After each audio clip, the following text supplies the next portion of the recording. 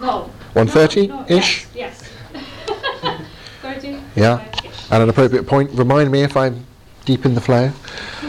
Let me pass around dessert. Here are some caramel shortcake bites. The English delicacy. Do pass them around and eat them. There will be after 8 mints with the coffee later. Yeah.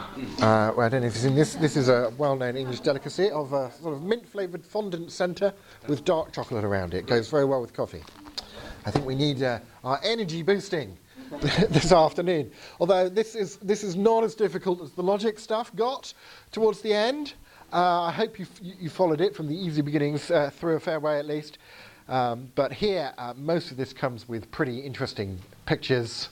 So a lot of information, but it's not terribly complicated stuff. It's just fascinating stuff. So, archaeological evidence for Old Testament history. Let us remind ourselves, first of all, of a little bit of biblical geography and movements through time. So here we have the Mediterranean world and Israel right here. So we have the going from Israel into Egypt during the time of famine, and Joseph, family of Joseph in his Technicolor dream coat and all of that going into there. And then in the Exodus, the family became slaves and grew in numbers and so on. We were slaves in Egypt, and then in the Exodus they come out wandering in the wilderness through some route or other, and eventually come back into Israel in the conquest period of Joshua and so on. And then we go into the area of Judges, and then the Kings, and the two kingdoms, the northern kingdom and the southern kingdom, split eventually. You get the Babylonian, Assyrian kind of empires coming in and conquering Israel on their way to fighting with Egypt. You notice Israel is kind of slap bang in between the empires of Egypt in Africa, the Mesopotamian, sort of Assyrian, Babylonian empires, and then later on, of course, in New Testament times, you get the Italian, the Roman empire coming in here as well.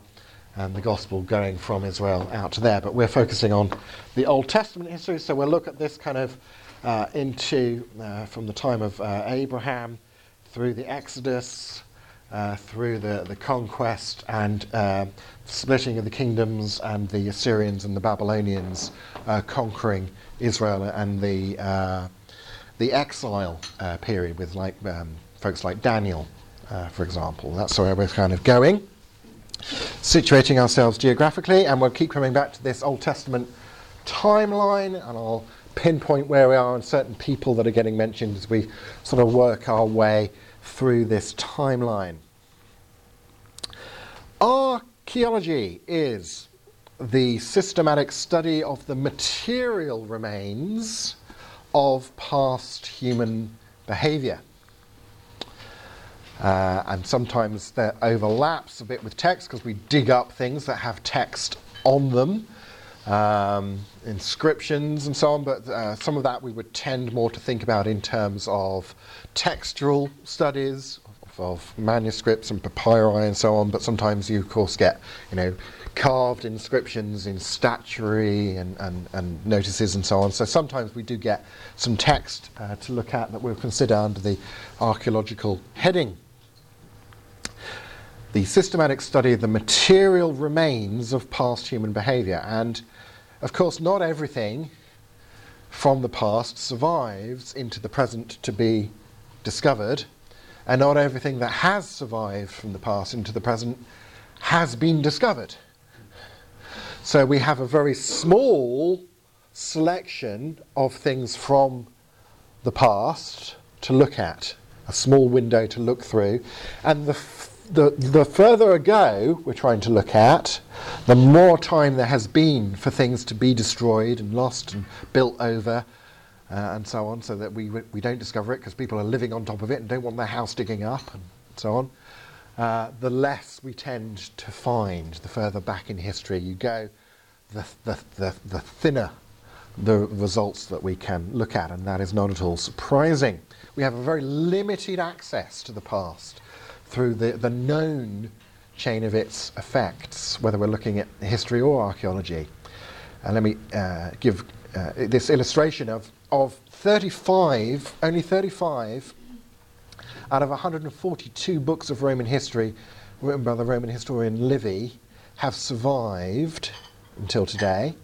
They do that in about 20 different manuscripts, the oldest of which is from the 4th century AD. Now, he was writing around sort of the 60s BC to the first couple of decades AD. And the earliest manuscript we have is from the 4th century AD. And we only have about 20 manuscripts to help us reconstruct what he originally wrote.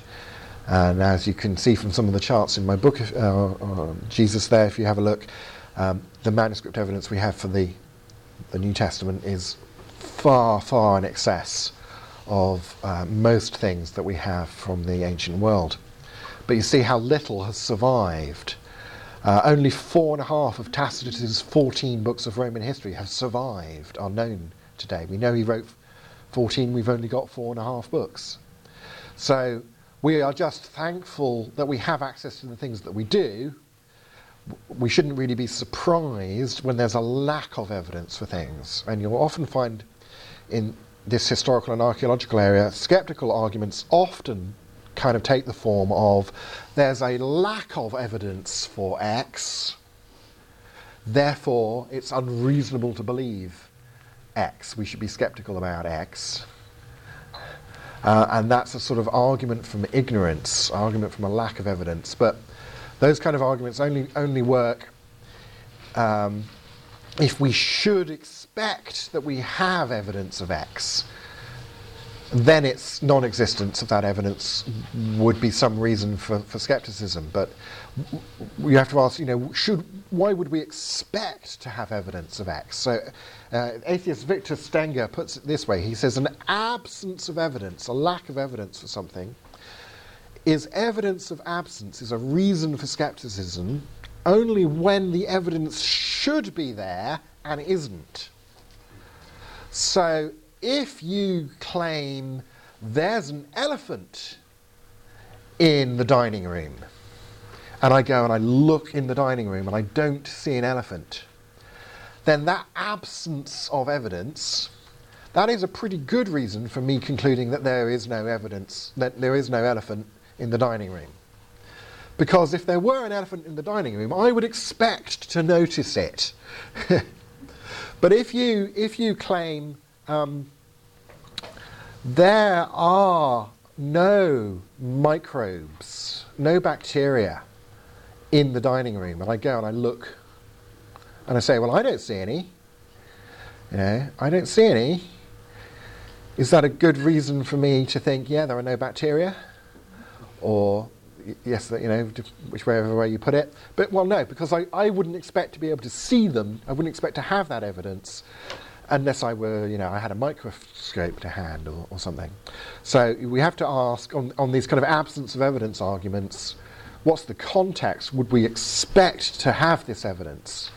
And actually, when we're dealing with ancient history, it's kind of saying, oh, you need to have extra-biblical archaeological evidence for something in order to believe it, and an absence of evidence for the existence of David or whatever, that is a good reason to actually think the Bible's probably wrong when it says there was David.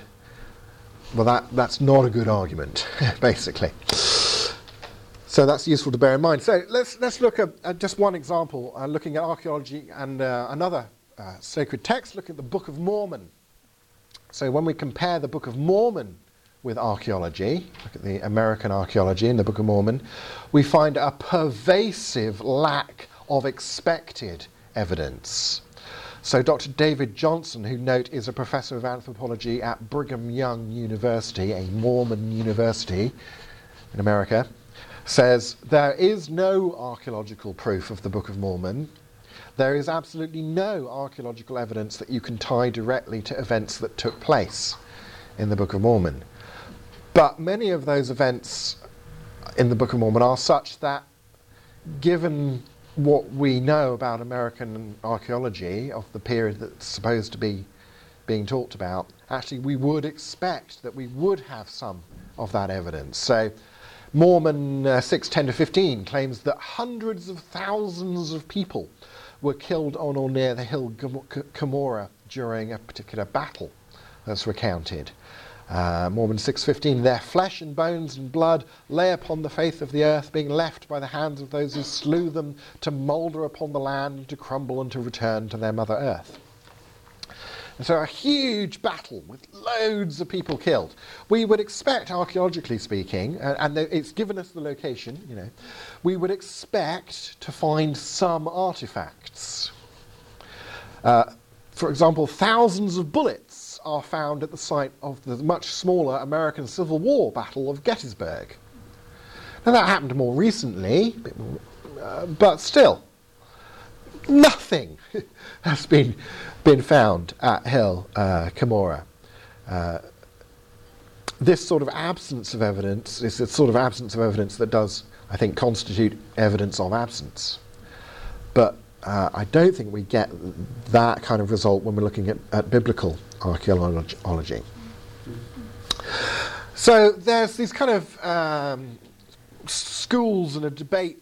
People will talk in biblical Near Eastern archaeology about different schools of the minimalist school and the so-called maximalist school, which Michael Heiser describes like this. He says, for those unfamiliar with the minimalist versus maximalist debate over biblical archaeology, the former, so minimalist, basically believed that the Old Testament has little or no historical value, and it was entirely written during or after the exile in Babylon.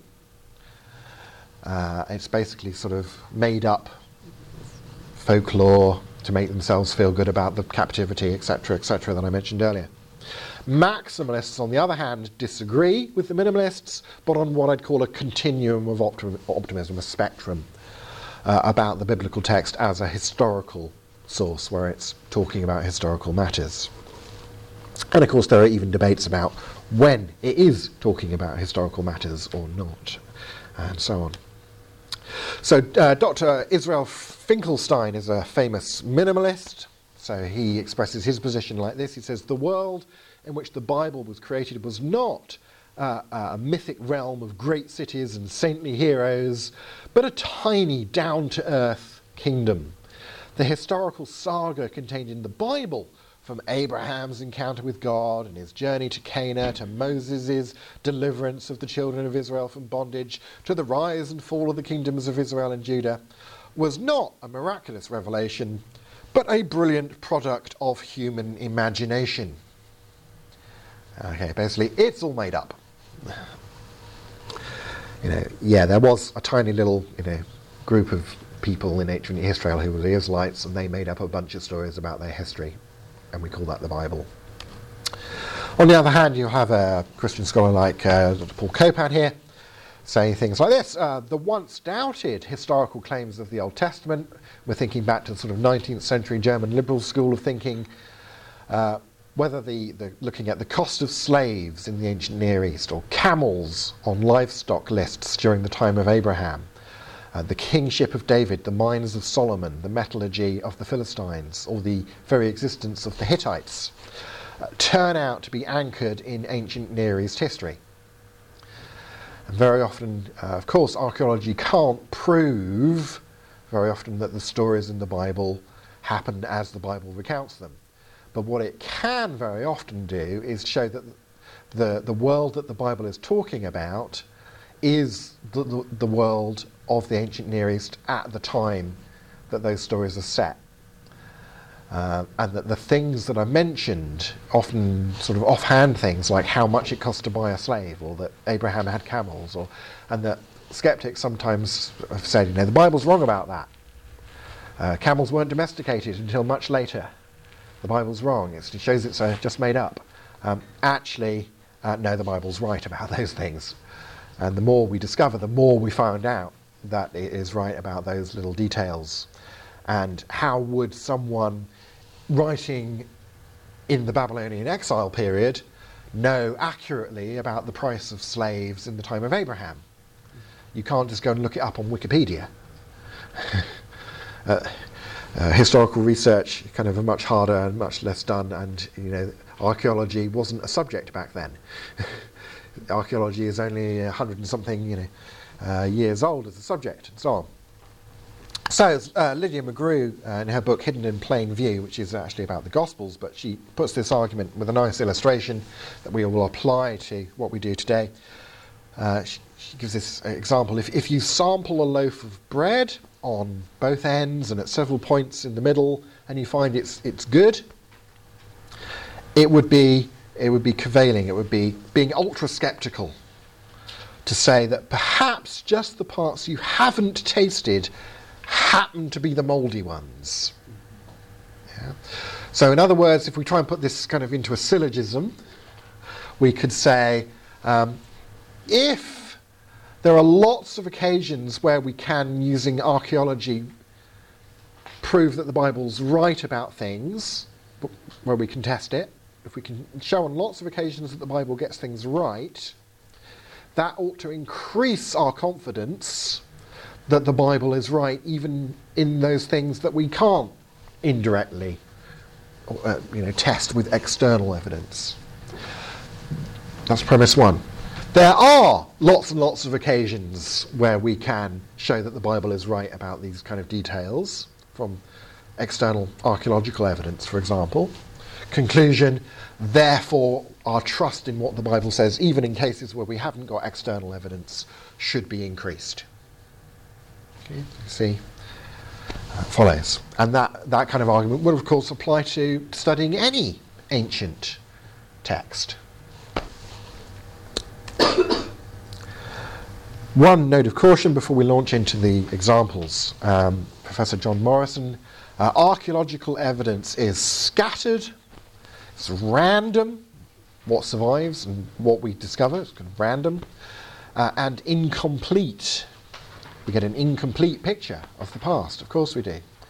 Just as the Bible's record is selective, ancient, it might use ancient genres, ancient ways of expressing things, and so on, and theologically orientated. So any attempt to relate these two sets of information together is fraught with challenges. This is not always straightforward. And particularly archaeologists bring different worldviews to their interpretation of the data. So of course an archaeologist who is minded to think that miracles are not possible is going to think that the story of the Exodus couldn't have happened in the way that the Bible describes it, and are going to look for an alternative historical picture of, well, what actually did happen? Were there maybe Israelite slaves in Egypt who left and founded a new sort of society in Israel? But if there was, how did they leave? What were the historical circumstances under which that was possible? It certainly didn't happen by miraculous parting of the Red Sea and etc., etc. Yeah. So what kind of explanations you'll allow onto the discussion, onto the table of discussion, can be affected by your philosophical worldview. Philosophy affects interpretation of data. It's not just that you dig up an artifact and then everybody suddenly agrees, yes, there we go, the Bible's right. Or, oh yeah, there you go, the Bible's wrong. Because you have to interpret that artifact. You have to interpret the Bible. You have to have a philosophy about how you relate these two bunches of information together, and so on. So it's not always straightforward. Let us start in the patriarchal period of the Old Testament with Abraham. Unsurprisingly, I do not have any archaeology that directly relates to Abraham. This is like 1,900 years BC, so this is like nearly 4,000 years ago. Not very much has survived from back then, but some things do, even some things older, and you will see this in real life later today, this statue from Ur, Abraham of Ur, the so-called ram in a thicket. It's not a ram, but the guy who first dug it up called it a ram. It dates to about 2600 BC. From the royal cemetery at Ur, there was a civilization of Ur, a statuette of a markhor, a large species of wild goat in fact, perched against a bush looking for food. So this is not a statue of the ram caught in a thicket when Abraham was going to sacrifice Isaac, and like someone's made a statue of to commit. No, but this is the kind of art of the period. This is a agricultural kind of. There were animals and there were thickets, and people made art of them, and it's just astonishing to see something so beautiful and vibrant from like 4,500 years ago. And there's a picture of some of the remains of the city of Ur. The Nuzi tablets, excavations east of the Tigris River, turned up about 20,000 baked clay cuneiform tablets. Cuneiform is the type of script that's made out of these little kind of wedge shapes in different patterns, because it was easy to kind of impress into clay using sort of wooden stick, whatever. So that form of writing that they had, called cuneiform. These cuneiform tablets from the city of Nuzi. And the tablets, we can just gain lots of information about various cultural practices at the time, and discover that those cultural practices are very similar to those seen in the events of the biblical patriarchal period of about 2000 to 1500 BC. And these practices have to do with things like the practices of marriage, of adopting an heir, of surrogate motherhood, about inheritance, and a lot of those things are very important to the patriarchal narratives about inheritance and surrogate motherhood and who's married to, and so on. And we can just see that the world that the Bible is talking about at that time, the kind of cultural practices to do with these institutions, actually reflects the way that other people that we can discover in that culture around that time did think about things. Kenneth Kitchen is a Christian Egyptologist, notes that it's often asserted that the mention of camels and their use is an anachronism, out of the right time period. It didn't happen until later in Genesis. And he says this charge is simply not true. New atheists often make this charge. There is both written and archaeological evidence for knowledge and use of this animal in the early 2nd millennium BC and even earlier. So, sometimes new atheists and other people just make a criticism and say, the Bible's wrong because it says Abraham used camels, and people didn't ever use camels. They were, they didn't enter widespread use until later, but they were used. And we know that from written sources and from statuary and so on. Time of Moses, moving into about, 1260 BCS, and the Exodus period. Now, there's lots of other ways of getting at evidence for this period, and I put a few books up on screen here, like the recent collection of essays, Did I Not Bring Israel Out of Egypt?, which, for example, traces words used in Hebrew religious contexts to words linguistically, tracing them back to Egyptian words, and arguing that the best explanation of that is that Israel adopted those words in an Egyptian context and then used them in their context. So that makes a link between them, but that's on linguistic grounds, not archaeological kind of grounds. Or James K. Hoffmeyer's book about Israel in Egypt and Israel in Sinai, ancient Israel and Sinai. Colin Humphrey's book about the miracles of Exodus. Very interesting stuff, but not mainly to do with archaeology. The Hoffmeyer stuff looks at some archaeology about why did the children of Israel take the particular route that the Bible says they took, and looks into the archaeology of that very interestingly. So the Exodus, and people disagree, Christians disagree about what historical period the Exodus is happening in. Basically, there are two schools, one which would put it in about 1446-ish BC, and one school that put it around about 1260 BC. That's an ongoing debate. But what can we get at here? We've got this thing called the Brooklyn Papyrus from the 18th century BC. The Bible says that the Israelites became numerous and spread across Egypt. And while all the documents from the Nile Delta they've rotted away because of the Nile floods that covered the area annually for thousands of years, just things don't survive, there is this slave list known as the Brooklyn Papyrus from the south of Egypt, and it has dozens of slave names on it, including biblical forms of names, such as, I'm going to mangle this, Shipra, the same name as the Hebrew midwife in the Exodus account, or Asher, or Issachar, or these kind of Hebrew names. So we know that there were slaves in Egypt with Hebrew names at that period. The famous tomb of Vizier Rekhmire from 1450 BC, and the tomb paintings on the walls of his tomb shows Semite and Nubian slaves, and it shows them making bricks, employed in making bricks. And of course the Bible talks about the children of Israel, the thing that they were employed doing was making bricks for Pharaoh. So we know that there were Semite origin because of the way they depicted slaves who made bricks in around the 1450s BC.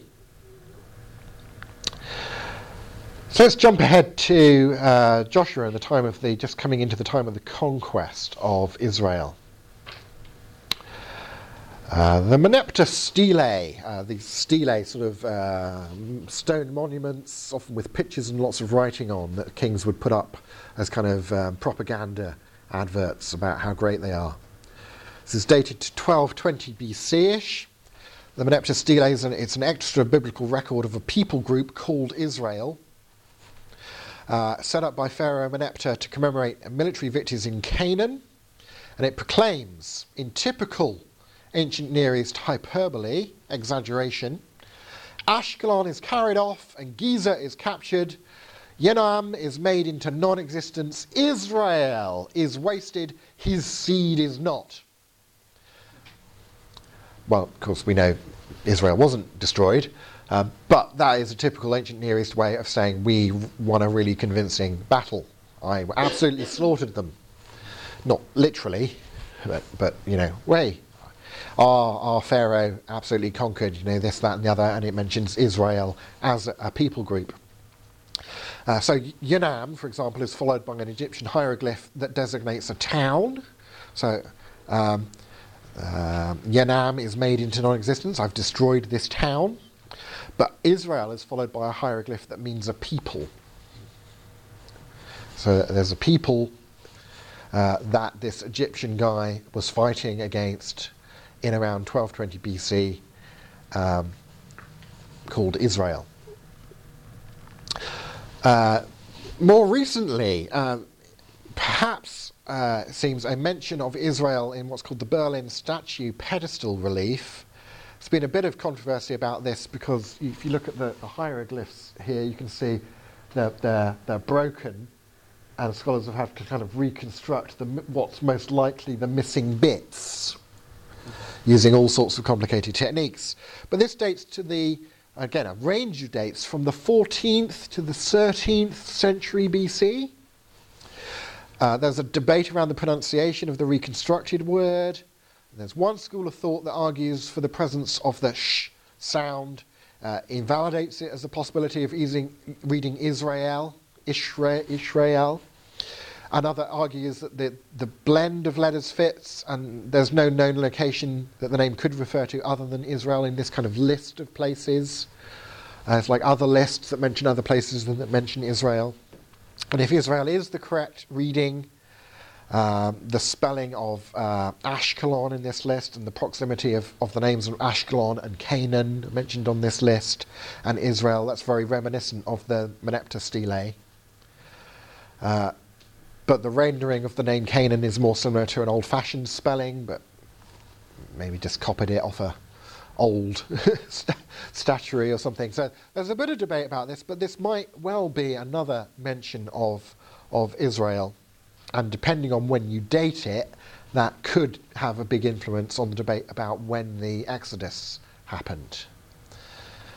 Because the 13th century dating of this might well fit with the Exodus happening in the 1250s, but if it's earlier than that, that might well fit with Exodus happening earlier than that whole debate. Now, this is a very recent discovery, 2017, excavations at Kibbet al-Mashtara, a 2.5 acre site in the Jordan Valley, 6 miles north of Jericho. Revealed various stone enclosures, rectangular rooms, pottery dating to the late Bronze Age 2 or Iron Age 1. The site appears to have been used by a nomadic or semi-nomadic group at the beginning of the Iron Age, around about 1200-ish, would be the beginning of the Iron Age era.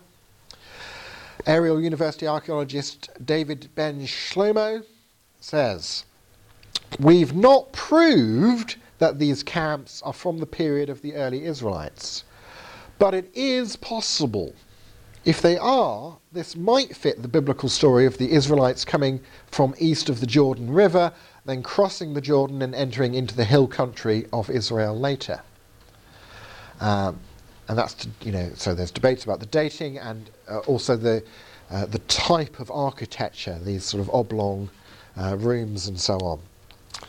But this recent find, the archaeologists are saying, maybe this fits with this Israelite invasion conquest story from the Bible. Horned altars. If you wonder this, so Exodus 29:12, for example, says, "Take some of the blood of the bull and put it on the horns of the altar with your finger." And you think, what the heck are the horns of the altar? I've seen altars in cathedrals. They're big flat things, right? The horns of the altar. Also, Exodus 27:2, 38:2, Leviticus 4:18, 8:15, 9:9, Psalm 118. Lots of mentions of the horns of the altar. Horns, in Old Testament symbology of the period, were symbols of strength or superhuman power. Think of in the book of Revelation, I saw a beast with many horns, and so it's like you're saying it was powerful, right? In symbolic language. Persons accused of murder could hold on to the horns of an altar to claim sanctuary. This is mentioned in Exodus 21:14. 1 Kings 1:50. Adonai feared Solomon, so he arose and went and took hold of the horns of the altar. Like sanctuary. Amos 3:14. In the day that I shall visit the transgressions of Israel upon him, I will also visit the altars of Bethel, and the horns of the altar shall be cut off and fall to the ground. So in this prophecy, Amos was saying there would be no refuge for Israel against God's wrath. He's saying, I'm going to cut the horns of the altar off. There won't be any sanctuary for you, mate. So it helps you understand quite a lot of passages when you grasp the fact that when we dig up altars, the tiny little ones for the period, a nice big one over there, and go, what are those things at the corners sticking up? Oh, it's the horns of the altar.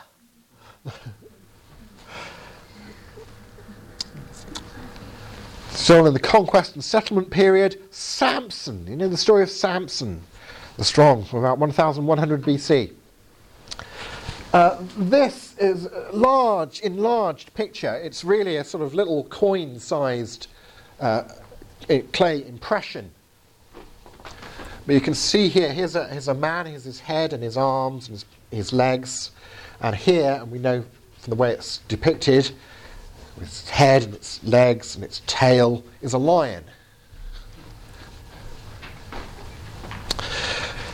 This 11th century BC stone seal, so making a seal impression, depicting a man fighting a lion, discovered at Beth Shemesh, the House of the Sun, in 2012.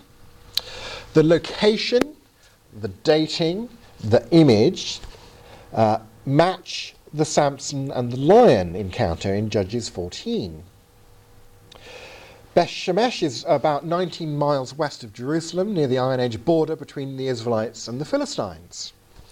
Samson was, so say, born, lived part of his life, and was buried across the valley from Beth Shemesh. Have a look at Judges 13:2 to 25, 16:31. Samson's killing a young lion in Judges 14:5 to 6 happened on the way from his family home to Timah, a site identified as Tel or Mount Batash, a few miles from Beth Shemesh. Now, you can't look at that clay seal and go, oh, look, it's a picture of Samson fighting a lion. Because it doesn't say on it, this is Samson fighting a lion. What you can say is, isn't it interesting that this artifact showing a man fighting a lion should come from the time, the region from which we also have a biblical story about a man fighting a lion? Maybe at least we know that there were lions around. And maybe there was some sort of story about someone fighting a lion or something. Now, you could say, and that folk story was what they based the biblical story of Samson on when it was made up. Okay, so this doesn't prove that it happened, but isn't it interesting? Judges 16, Samson's death in the temple of the Philistine god Dagon in Gaza. They made him stand between the pillars, and Samson said to the young man who held him by the hand, "Let me feel the pillars on which the house rests, that I may lean against them." Oh, I need to lean against the pillars. Oh, I've been, tortured. Now the house was full of men and women. All the lords of Philistines were there. Samson called to the Lord and said, "Oh, Lord God, please remember me, that I may be avenged on the Philistines for my 2 eyes." They gouged his eyes out. And Samson grasped the 2 middle pillars on which the house rested, and he leaned his weight against them, his right hand on one and his left hand on the other. And Samson said, "Let me die with the Philistines." And he bowed with all his strength, and the house fell upon the lords and upon all the people who were in it. Well, the Gaza temple of Dagon hasn't been excavated, but it was probably quite similar to the Philistine temple at Tel Kesil, which was destroyed in the early 10th century BC, and which has been excavated. And here is, from that temple, Philistine temple, the bottom of the 2 pillars in the middle of the temple that held the roof up.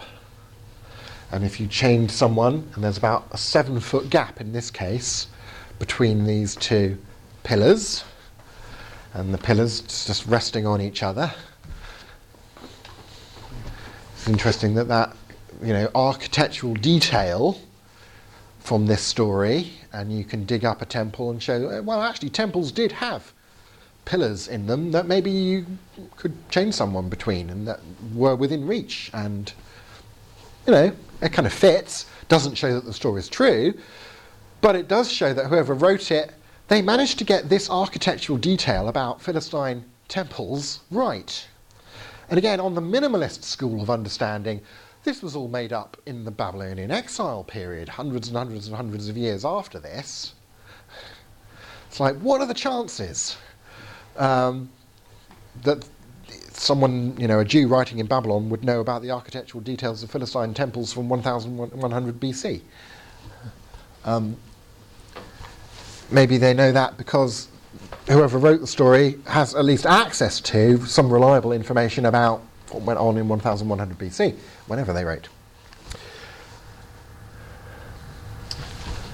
So we mentioned earlier King David, we're looking about 1000 BC now, the period of the United Kingdom of Israel, as they got rid of the judges and they said, "We want to be like other nations and have a king. We want to have a king." And God said, "Really? Like, I'm your king? It's a bad idea, folks." And they were like, no, we really want a king. Give us a king. And he was like, well, all right, on your head be it. See what you learn from this one. So, King David. The Tel Dan stele, that word again. Here's a little video.